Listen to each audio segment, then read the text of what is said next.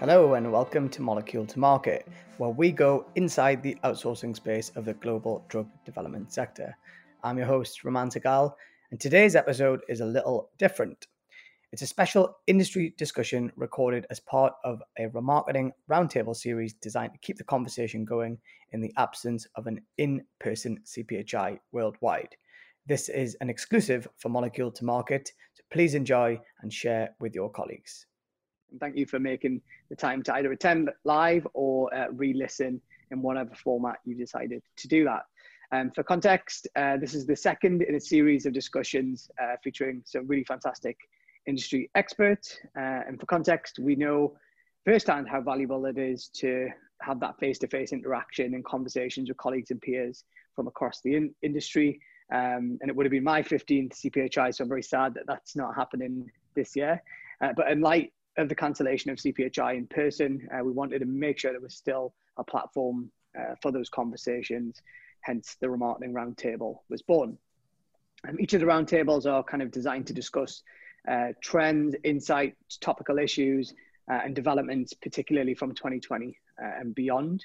And all the sessions are going to be available to download and hear on demand on our Molecule to Market podcast and also via our website. So today's roundtable tackles clinical trials in 2020 and beyond.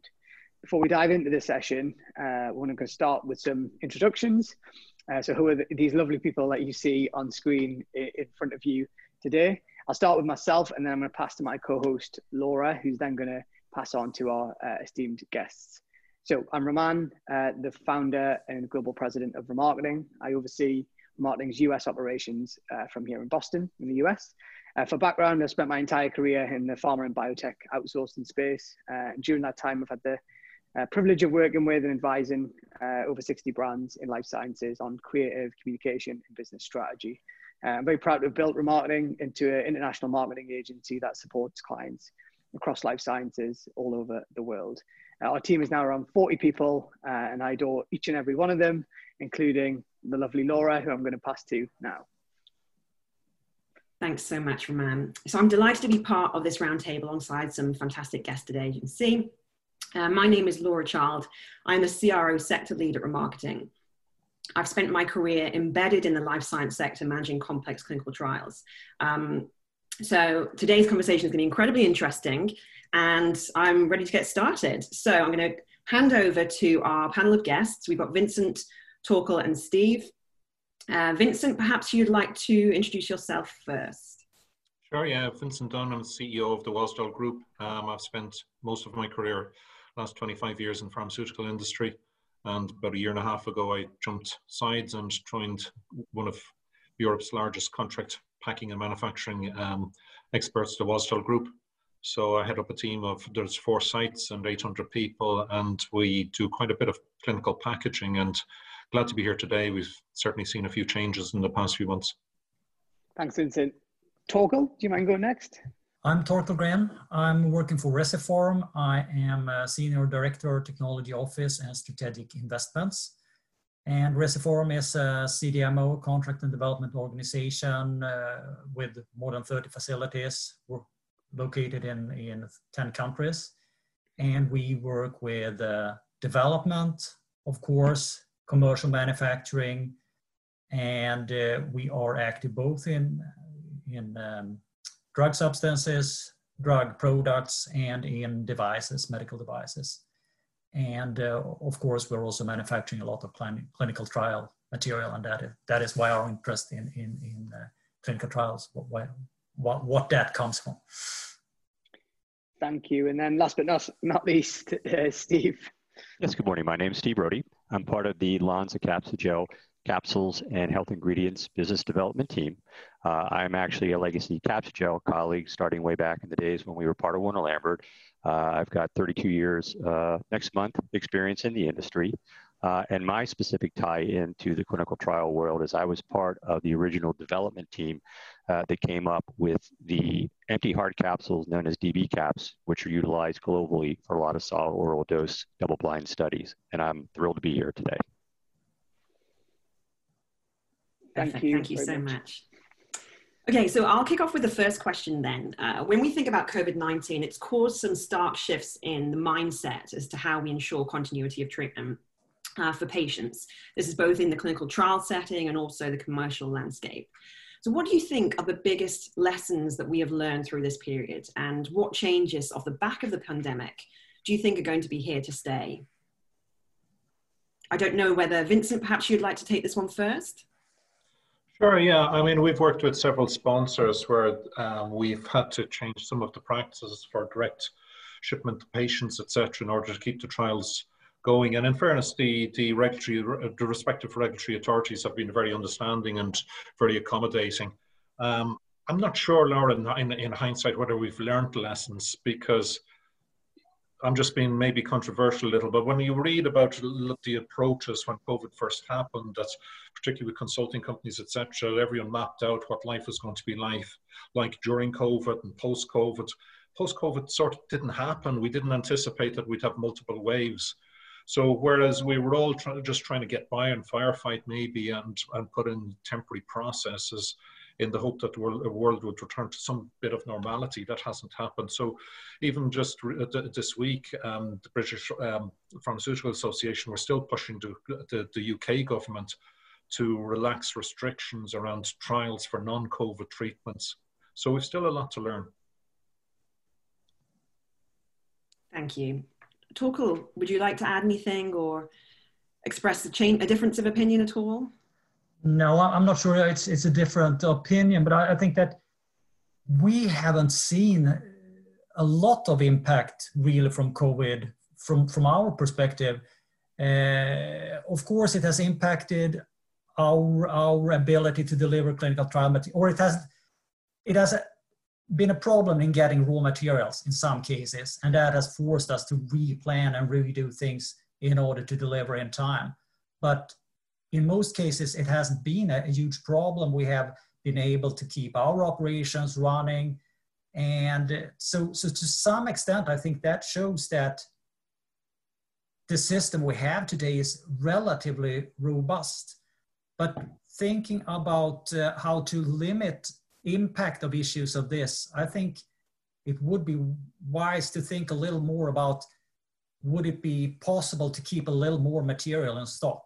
Because it is a relatively small extra cost often to manufacture a little extra, have a little extra on stock, and it can mean a lot in terms of giving some margins if there are some unforeseen problems like a pandemic. Steve, any thoughts or a different perspective? Not necessarily a different perspective. I agree with both Vincent and Torkel. I think that perhaps also given the globality these days of many clinical trials, instead of seeing classic trials conducted in maybe just the US or Europe, now it is essentially a global clinical trial market. So having the additional supplies prepared is an excellent idea, making sure your supply chain is robust and or you have potentially the ability to produce in segments of the world that you might not otherwise be able to access as a result of actions by countries or governments to reduce travel, eliminate travel, maybe impact the actual trial approach and emphasize something relative to COVID or de-emphasize. But I mean, there are a lot of significant diseases that have to continue to be treated with clinical materials, particularly in the advent of greater orphan drug approvals and those types of things. I think it's really caused maybe a deeper dive into evaluating a lot of aspects of the process. Yeah, thanks for that. And the word patient was mentioned a couple of times in the conversation there. And so the question I've got is, how do CDMOs apply a patient-centric approach when you're often one step removed from the patient? And linked closely to that, are we going to see that step disappearing in the future, or are CDMOs going to be closer aligned with the patient? Be interesting to get your take on whether I suppose how you apply that patient-centric approach. I'm going to start with Steve and go the opposite way around this time. Sure, absolutely. Well, I think again in the world that we are in, and with the technology accessibility that we have, and potentially with the accessibility directly to the patient if the process is set up properly. I think that for certain types of disease states or treatments, the likelihood of maybe setting up in-home trial access and tracking and those types of things is feasible. Certainly I'm not a subject matter expert, but these days there are potentially ways in which you can track all the way to the patient and track compliance. There are some digital technologies coming out, not necessarily fully vetted or implemented, that may actually allow for tracking compliance and also the patient outcomes, the reporting through telemedicine. Mm-hmm. Thank you. Torkel? Yeah, I think this is a very interesting area, and it, of course, patients today want more control over a lot of, people want more control over their lives, I think, and that does also mean that patients want more control over the medication. And I think that will impact not only how we conduct clinical trials, but also how drug products will be used in the future. And we can see it, we already see, for instance, a huge interest in auto-injectors, which allows patients to inject themselves, which gives the patient more freedom. It's really good for healthcare because we can reduce costs. But I also think that going forward, we will see a lot of demand for drug products and devices that allow the patient to modify their treatment more themselves, to adjust doses. So we'll see an interest in dispenser devices, in dose pumps, different devices that can help in this. And I think this could be very interesting in the future and change not only how we work in our industry, but also how really the interaction between healthcare and patients. Mm-hmm. Thank you for your perspective on that. And Vincent, any thoughts? So you're asking about the patient-centric approach of CDMOs. Yeah. Yeah, it's interesting when you say that CDMOs are one step removed. I'm not sure I entirely agree with that, Roman. I think definitely from working in the pharmaceutical industry and visiting a lot of pharma clients, they're all, pharma is all about the patient. And it's more or less elevated the treatment above the branding in some ways. Companies have now become about the treatments rather than a marketing spin on their products, etc. But I've seen CDMOs, including Wasdell, even other contract packers, manufacturers that I've visited, are starting to embrace that. Traditionally, yes, CDMOs were typically more customer-focused and patient-focused. But I would bet anything that if you were to go down to a packing line or manufacturing line in a CDMO these days and talk to the staff, they would know the treatment, they would know what it's about, because that education has gone right back from pharmaceutical companies back into the CDMOs. And it's not uncommon now to educate the staff on those lines about the importance of the treatment, particularly during COVID, when a lot of people have been working from home and still are working from home. Our facilities have not shut. And I think it's important to go down and talk to the staff, and they realize themselves the importance of why they cannot stay at home and get payment for sitting off the government or whatever to sit around. So I think they get that. So if anything, I think COVID has helped push the patient centricity of CDMOs even further along the road. Mm-hmm. That's interesting, actually. And one kind of, I suppose, follow-up question, or I suppose, be interesting to get your thoughts on.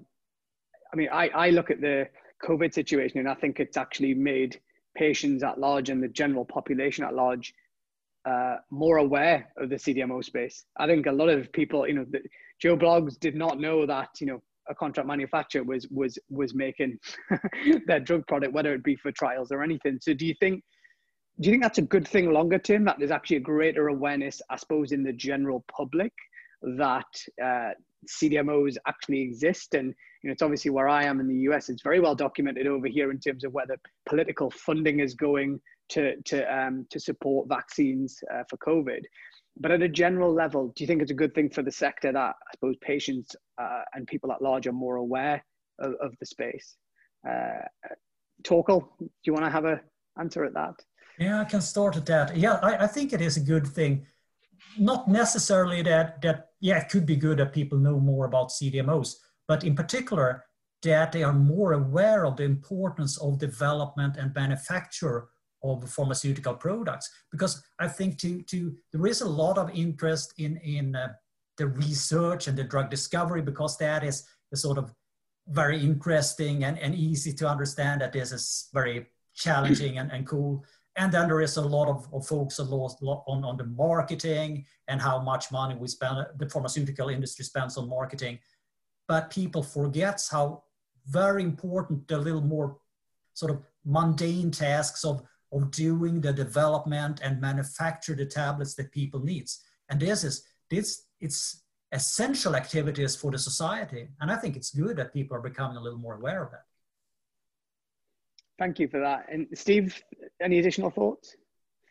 Yeah, no, I would also agree. I think that, certainly, and I don't know the rest of the world, but in the US, you see on the television routinely commercials with regards to this product and that product, et cetera, and you see it tied to the actual, brand company in itself. But, also in the US, there's a tremendous amount of pressure, as elsewhere around the world, on cost and deliverables and speed. So I think that if somehow the CDMO message is, structured such that people recognize that it's not just a single large entity, but many aspects in support of that entity, and that the speed to market and drugs are coming through faster because some companies are reaching out to CDMOs to, undertake activities that might otherwise have taken them longer and cost them more to help get those products out. So if there's perhaps a way to kind of blend this message to show the speed, the cost, and the patient endpoint, could be very helpful.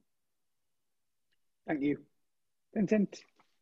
Yeah, I agree with both Torkel and Steve, and I think it's good that people are a little bit more aware, but I don't think it's essential. I think people are certainly becoming more conscious about the, where drugs are coming from, and I think the political pressure in the US, as well as Europe and even Japan, are spending millions on bringing pharmaceutical manufacturing back home. And I think that's going to be not just a more of a public awareness type thing. I think it's even begun to become a political issue in the years ahead. So I think we're going to see more and more of that for sure. Thanks, Thank Vincent. you. Okay, just to dig a little bit deeper then, and it won't necessarily be directly within your organizations, but in industry as a whole, we are hearing a lot more about direct to patient nowadays. Are we seeing within the industry that COVID has accelerated this trend in the clinical space quite significantly? And is this sort of a model that you expect to continue furthermore? Vincent, perhaps you'd like to go first? Yeah, I think definitely I'd like to, I think it's good that it goes further. We all know that the pharmaceutical industry and clinical trials are somewhat behind the rest of industry, and that we put up a lot of regulatory hurdles, which are oftentimes necessary, don't get me wrong, but traditional supply chain models are quite fat and quite clunky. And pharmaceutical industry and clinical trials often depend on high levels of inventory rather than agility and speed to market and speed to responsiveness. So I think, if anything, I'd like to think that COVID will teach us that we need more agility. We need to rely on more flexible, quicker processes, making better use of the drug product that's there, as well as entering the whole area of analytics and using data more to drive better outcomes out of clinical trials. Thank you. Torkel, would you like to go up? Sharing your opinions? Yeah. I hope that Vincent is right, that this will mean that things will go quicker. And I think to some extent, yes, I think we're going that direction, but I'm not over optimistic about how fast it will be. My experience is that regulations are slow to change in our area.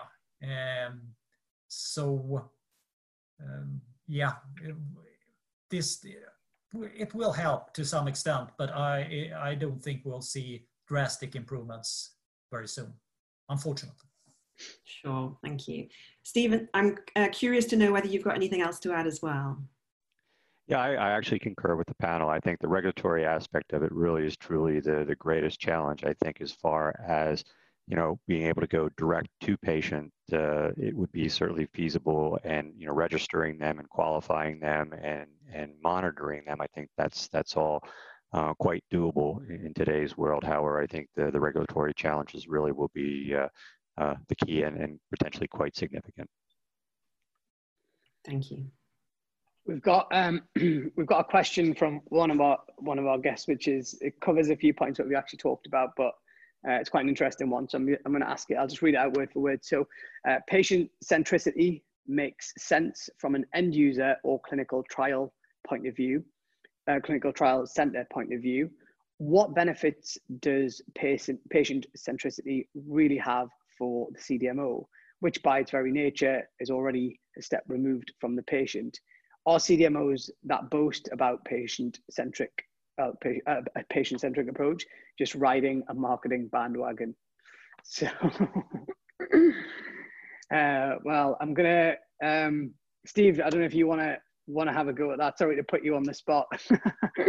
Yeah, certainly I can understand the comment about riding the marketing bandwagon, but I also think that the industry is evolving towards more patient centricity with regards to personalized medicines and things. And so I think that, in order to push that envelope forward and to be able to, bring out true results that do focus on patient specific medications, there is certainly the need to dig deeper into that. I personally don't have direct CDMO, manufacturing experience, so I'd actually defer to Torkel or Vincent on it to really speak about that. But I think the closer we can get, the faster we can get.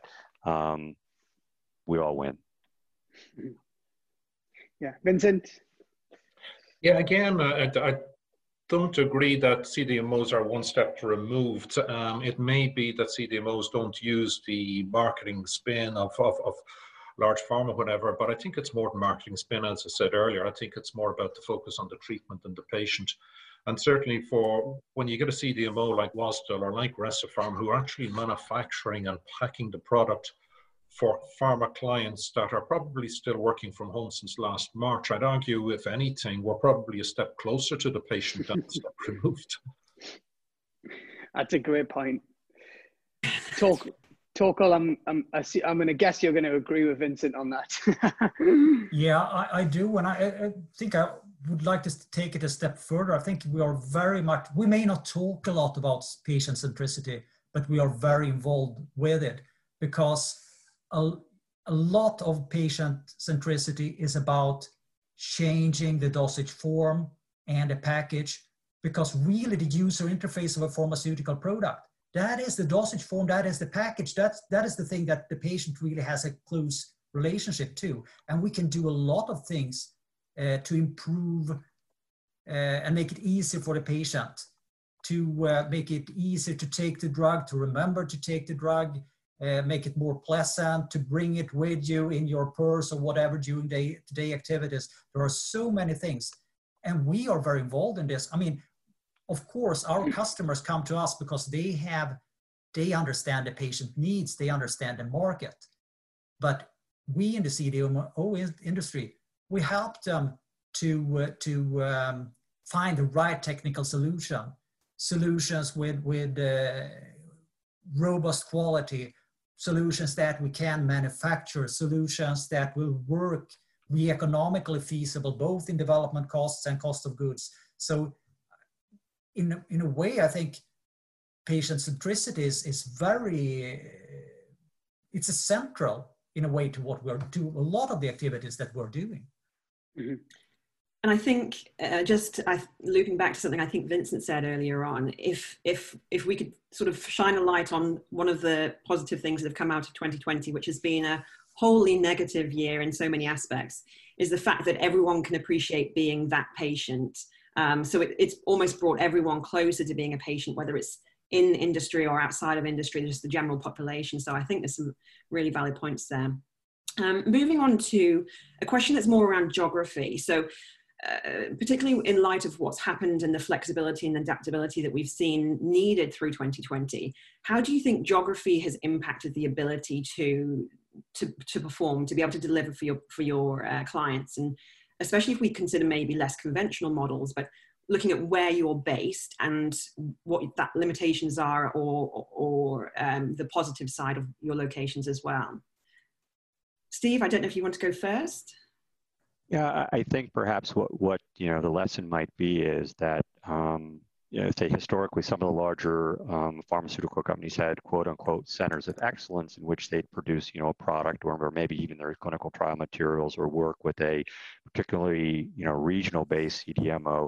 I think having maybe if possible capabilities in multiple locations around the world to be able to, if borders shut down or if things are imposed with regards to travels or whatever, beyond just having additional inventory of product, but the possibility of being able to produce those materials in the event that that restrictions would come up at some point in time. It seems as though a lot of the quote unquote classic maintenance drugs that were high volumes are at least currently kind of a thing in the past, and more specialization is taking place in smaller production runs, relatively speaking, even though trial, phase 1, 2, 3 numbers, as far as participants may be changing as well too. So I don't think it's necessary impossible for folks to put those capabilities around the world. And again, there's more and more trials taking place around the world. So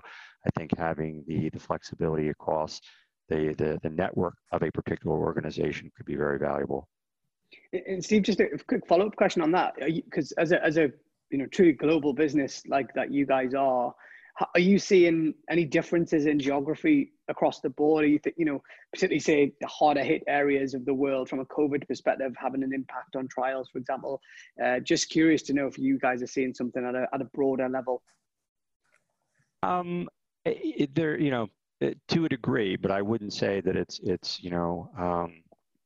doom and gloom type of situation.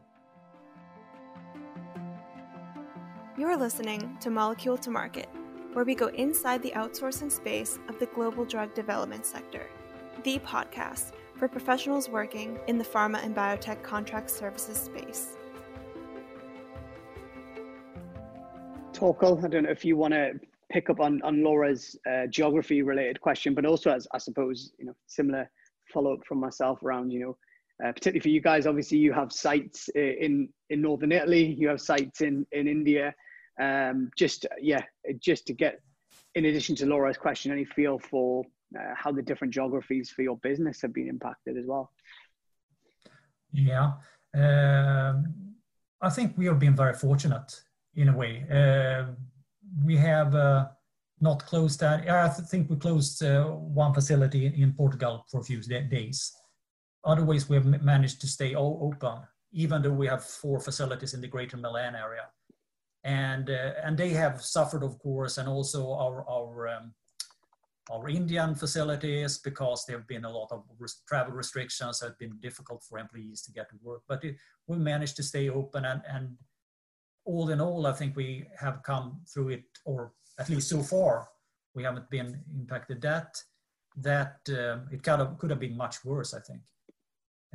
It's interesting to see what the impact of this where it will take us, because as I think Stephen talked a bit about, and we've talked about earlier also that there have been some push to have services done more closely to home to bring business home.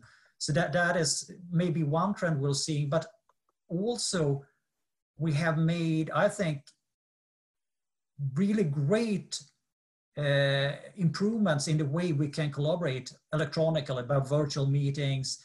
And of course, that's been a trend over many years, but I think we took a great leap forward with during this pandemic. And that I think will change our way of working and it will, I think, decrease distances, and in the longer term, make it more easy to get services from other parts in the world.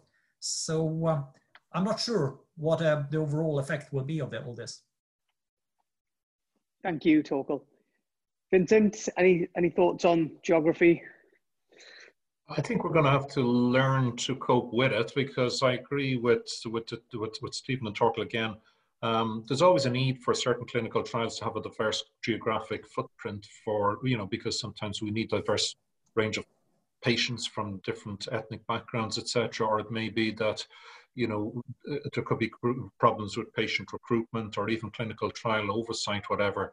But that physician-patient relationship is extremely important.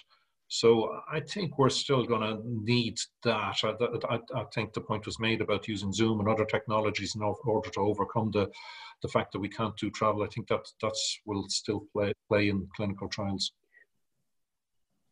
Yeah, I did have a slightly different question. And you mentioned something before, Vincent, about staff getting to work and understanding their responsibilities. So I'm just curious to know, within your different businesses and your sites, how difficult has it been for business as usual to actually deal with COVID and get staff safely? I can only imagine that's been incredibly challenging, and you've had to put, I suppose, different measures in place to actually be able to produce product for trials and really assess your own businesses as well. So just, given you all work in businesses with multiple sites, any insight into how challenging that has been? To give some context, I actually had a conversation with the external outsourcing team at a large pharmaceutical company a few months ago, and they said that they had been blown away with actually the performance of their CDMO partners to be able to go over and beyond actually to deliver products. So what has that been like, on the ground in reality? So Vincent, I'll start with you, because obviously I know you've got 4 sites in the UK and Ireland, so it'd be great to get your perspective on that. Yeah, obviously we put in additional measures in each of the sites to protect the staff as much as we can. The fact that they're working in clean rooms also helps, given that the air differential, etc., the air changes are much better than in a regular environment. But yeah, it has been tough, and we've definitely had staff who didn't want to come in the early days. But I think when they saw the extra preventative measures in place, and they know the importance of getting products to the patient, they're not quite front line, but they're not far off it. The supply chain depends on them coming into work every day. So we haven't had any interruption to any of the facilities, thank God, to date. And I think our measures are there to protect the staff in the future. So we'll see. It's difficult to predict how this will go. Thanks, Vincent. Steve, any impact, any insight into how it's been for your sites across the world in terms of the on the ground reality of keeping those sites going? Sure. I don't have a great in-depth view into it. I know that, again, from the part of the business that I represent, specifically the empty hard capsules, we operate 8 manufacturing sites around the world. And in fact, we saw almost 20 to 30% increase in demand for empty capsules. So for us, that made it, an absolute necessity to put up all the appropriate measures, to put, staff in the appropriate places, and actually to remove staff from other places so that the business activities of the day can resume without any interruption, both from the empty hard capsule manufacturing to the distribution to whatever. So I think Lonza globally has done an exceptional job, because, empty capsules, be it for, pharmaceutical products or nutritional products or clinical trial studies, if they're not available, then, patients are not being ultimately served. So, there's been a lot of exceptional things done. And then certainly in the case of Lonza and their vaccine development work, they're right in the fight providing, doses for clinical trials. So it's been actually quite inspirational. Great. That's great to hear, Steve. Torkel, I imagine it's the same for you guys in terms of Recipharm's, 30 sites across the world. You mentioned an issue, not an issue, but something at the Portuguese site that you guys have. How has it been for you guys at a site level? Yeah, as I said, we have come through it relatively fine so far, and this is of course difficult. It's a balance, because we must protect our employees, and we must also take our share in trying to reduce the spread in the society. But on the other hand, people need their medication. We need to continue to produce, and we need to also supply clinical trials. So it's a tough job, but so far it has worked out fine. And I think it is. You really have to case by case do a lot of decisions. What is reasonably safe and what is not, because we cannot just, I mean, the safest for our employees would be to let them stay home, everyone, but we can't do that. Thank you, Torkel. Okay, so another question whilst we're still going through sort of discussions on COVID then is that potential cold chain issues are expected for some of the anticipated COVID vaccine candidates. Currently in trials, we're looking at some very low temperatures. How do you think this will be handled, especially when we are expecting to produce unprecedented quantities of the various vaccines to try and sort of do a global treatment, basically? I don't know, Torkel, if you want to come back onto this one and provide some opinions. Okay. Yeah, I think that is a difficult question. I think storage here will be a great competitive advantage, because it will be difficult not only for us, but for I mean, the total chain of vaccine reaching out to the patients or to whoever that will give the injection. So I think that that is one thing, but it will be difficult to produce, or I mean, to get all the cold storage that will be needed, possibly, if it turns out that we will be stuck with some vaccines that require cold storage. Thank you. I don't know, Steve, have you got anything to share? No, that other than I do agree. I mean, the temperatures that we've heard with some of these materials will need to be, maintained and stored is certainly very challenging. Cold chain is not new to the industry, but perhaps this would be a little bit of an excessive type of cold chain for some of these items. I think that resource-wise, it'll take perhaps a combination of governmental as well as industry, as well as private industry, to try to maybe all kind of come together to make this work. Even ultimately to the healthcare provider sites, because I don't necessarily think hospitals are necessarily set up for large-scale, deep or low refrigeration type things, and at the type of doses that hopefully will be available, at the rate at which and the administration of which, it's going to be logistically extremely hard. So I think it'll be a combination of a number of different elements to really make it successful. Very good point. Thank you. Vincent, have you got anything you'd like to share on this topic? Yeah, certainly from what we're seeing is that cold chain capacity, particularly in the UK and Ireland, is very scarce at the minute. It's it's eaten up with Brexit impacting that. People are stocking up. Also with general COVID situation, food manufacturers, etc., are taking a lot of capacity. We're currently expanding our cold chain capacity ourselves because of demand. And yes, I think on one hand, I think there will be challenges whenever a vaccine comes out. I'd like to think, though, going back to my earlier point, that there'll be such a demand that we see a more streamlined supply chain, and we won't need so much capacity that as it's produced, it'll be used with patients. So maybe that will mitigate. Certainly APIs, etc., may require capacity, but I'd like to think finished product will flow through to patients as quickly as possible. Well, we hope so. And then we have another question from our viewers, and a similar type of idea. And how do the panel feel about the unprecedented speed of clinical trials seen in developing COVID vaccines and therapies, phase 1 to 3 in just 5 months in some cases? Are there any lessons to be learned to speed up recruitment and operations for non-COVID trials going forward? Steve, I don't know if you want to have a. Sorry, you look like you were pondering there. Sorry, I caught you. Sure. No worries. No.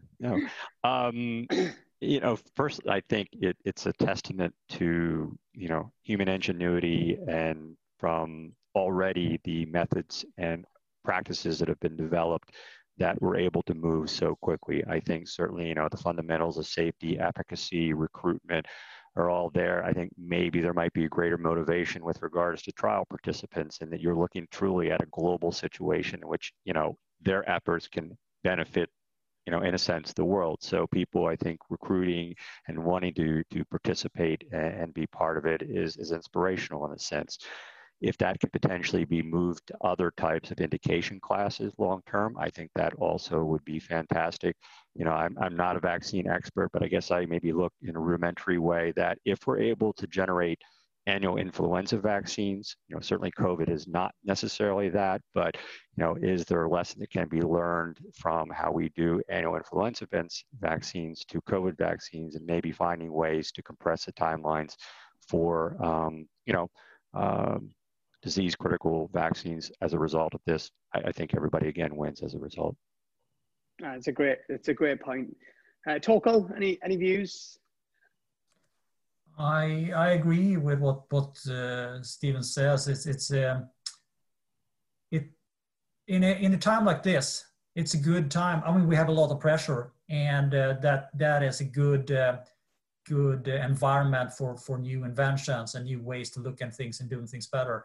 But it will be very important that we don't take any shortcuts that jeopardize safety, of course. Yeah. Vincent? I'm not sure if too much more to add. It's certainly an unprecedented time, and I think that's why we've seen such a response for volunteers or patients, whatever. And certainly I was reading an article during the week about some of the trials for plasma-based treatments for COVID. And during there's treatment for during the, when you have COVID itself, and then post-COVID treatments. And sometimes patients have a matter of days to decide whether they're going to take the treatment or not, which is putting a lot of pressure also on the patients, never mind anyone going in for trials itself. So I'm not sure if I have a perfect answer. Maybe the pharma industry in general need to focus more on communication and awareness of the need for trials, etc., to get more buy-in with patients. Mm-hmm. I think that's a great point, actually, and it's funny. So collectively, what you guys have said there, I think it's on one hand is a great opportunity for the pharma industry and the drug development space that we all operate in at large to be seen as a bit of a hero to the world. If in a great opportunity to actually rebuild a reputation that's actually been damaged for many years. But on the flip side, I look at it and, even family and friends will say, we'll have a vaccine by the end of the year. I'm like, oh my God, vaccines are not easy to develop, never mind manufacturing, get to patients. So it's we might get one within a year and a half, and hopefully that happens. But at the same time, it also sets the expectation, for the future that it takes, a year and a half to develop a drug product, which I think, as we all know, that's very rarely happened in the course of time. So I'm going to pass to Laura, because I know we've got a 10 minutes or so left, and there was another couple of questions that we wanted to get across. Thank you. Just to touch back on that point as well, I think Stephen maybe have alluded to it slightly, is that another positive that has come out of this is that it's really sort of uncovered or raised a flag over diversity in clinical trials and the lack of representation, and that can only be a positive thing moving forward. So hopefully we'll make great progress on that in the future. So moving away slightly from COVID for a moment, I'm interested to know if you're seeing trends in regards to more diversity in drug product development, and such as unusual dosage forms or routes of administration at all. Torkel, would you be happy to share your thoughts on this? Yeah, the simple answer is yes. We definitely see that. It is, to me, very obvious that small indications are interesting today. And I think it's not strange, because even though the money you can make from a small indication is a lot smaller, the competition is less, the development risk will be lower, and development costs are often, they are lower as well. And I think we see this, and it has a lot of different, but one way we see this, or how it affects us, is that there is a great interest in unusual dosage forms, or all dosage forms other than tablets in a way. injections, not only IV, but all different type of local treatments. All that is increasing, and because it is often a useful way to address more not so common diseases. For a small patient group where there is no real treatment, it's not a big problem if you have to inject the medicine. Absolutely. Thank you, Torkel. Steve, would you like to share any experiences on this, maybe from sort of a capsule perspective, new technologies and so forth? Yeah, absolutely. So I would say, things have a tendency to cycle within the industry at times. What we're actually seeing a resurgence in is the amount of liquid and semi-solid filled hard capsule formulation work increasing. We saw this probably about 15 years ago, and actually have internally expertise where we help clients with formulation development and even finished dose manufacturing through some of our Lonza sites around the world. I think folks are seeing the advantages that if you're utilizing an empty hard capsule or a hard polymer capsule approach, you actually have some greater formulation ranges to work with. So hot melts and things like that, where maybe some of the more classic things such as soft gels, which have some limitations regarding the temperature at which you can formulate and fill, kind of tops out that development platform. We've also seen an increase in the amount of DPI capsule-based developments as well. Around the world, or at least in certain parts of the world, MDI devices for inhalation products are quite popular, but they can have some supply chain and manufacturing issues and limitations. And empty DPI capsules seem to also be resurging with regards to platform programs, and can be very convenient, number one, and also require less overhead and cost to produce, and can be actually utilized on an as-needed basis, as opposed to perhaps an MDI based, which is a daily type of dosing. So we've seen, at least on the empty capsule side, those two particular areas begin, as well as even a focus on enteric drug delivery, and we've actually developed capsules that can be utilized directly filled with product to provide enteric performance. Fantastic, thanks. Vincent, have you got anything you would like to add? Not sure I can add. I'd certainly agree with, again, the two previous panelists. We're seeing more of that in ourselves when we're looking at new projects coming in. Either the traditional small molecule would have different capsule types or whatever, or as Torkel said, it's, in biologic space, they're looking at more patient-friendly devices, etc. And certainly in biologics in particular, I think small molecule, the types of products that we get are not so much diverse as in the biologics, where I think the old saying goes, of the 7,000 rare diseases in the world, only 400 have treatments, and we'll continue to see an expansion in that area in the future years. But certainly divergence, that you can't just take any product and coming in anymore and treat it as a previous. You have to look really at the treatment, the type of product it is, what it's been used for, etc. Thanks, Vincent. And unbelievably, we are coming towards the end of our roundtable. That's gone very, very quickly. And I just wanted to ask, our guests, I suppose, any closing remarks around clinical trials moving forward, and any predictions, hopes, a crystal ball of what the future of clinical trials will look like, particularly post-COVID, and beyond that, how we can, I suppose, learn from the experience and have a better, more efficient way of running trials and getting product to trials quicker. Torkel, what does that future look like in your mind? I think that we will take important learnings from this, so that we'll be able to do clinical trials hopefully a little more rapidly and efficiently. Although as I said before, I'm not hoping that we'll see a sudden great improvement.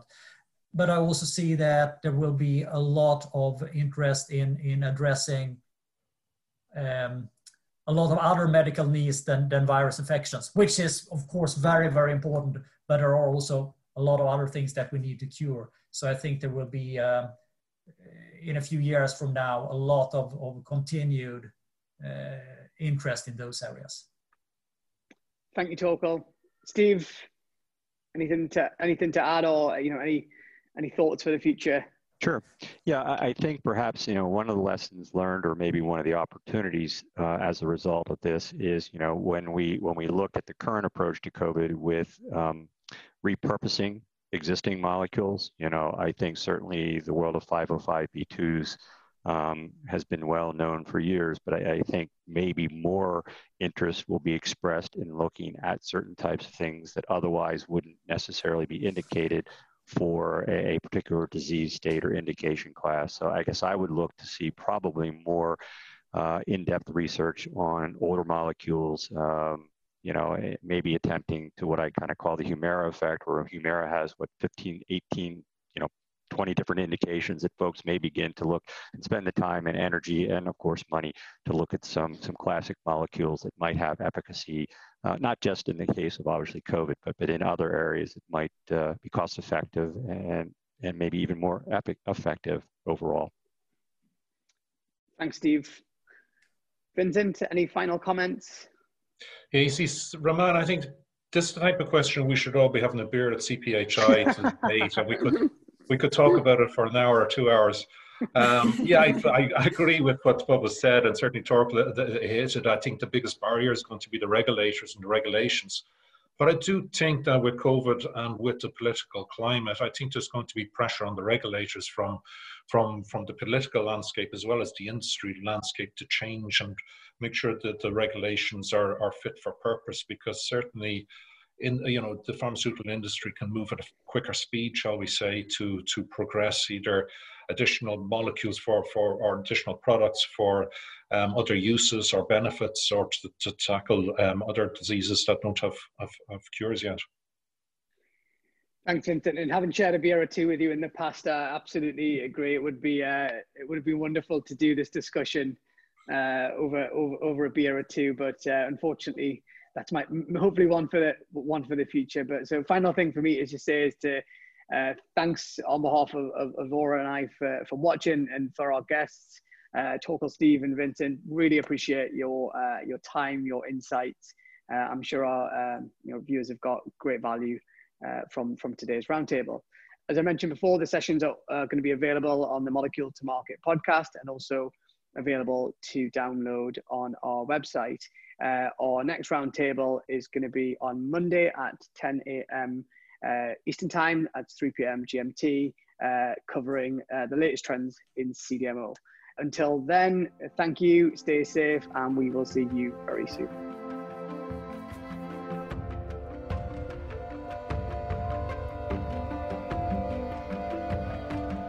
Hi again, thanks so much for tuning in to Molecule to Market. We hope you enjoyed today's episode. You can find more shows on Spotify, Apple Podcast, or wherever you like to listen. Get in touch with us on our website, moleculetomarketpod.com, and follow us on LinkedIn or Twitter, and we will see you again next week.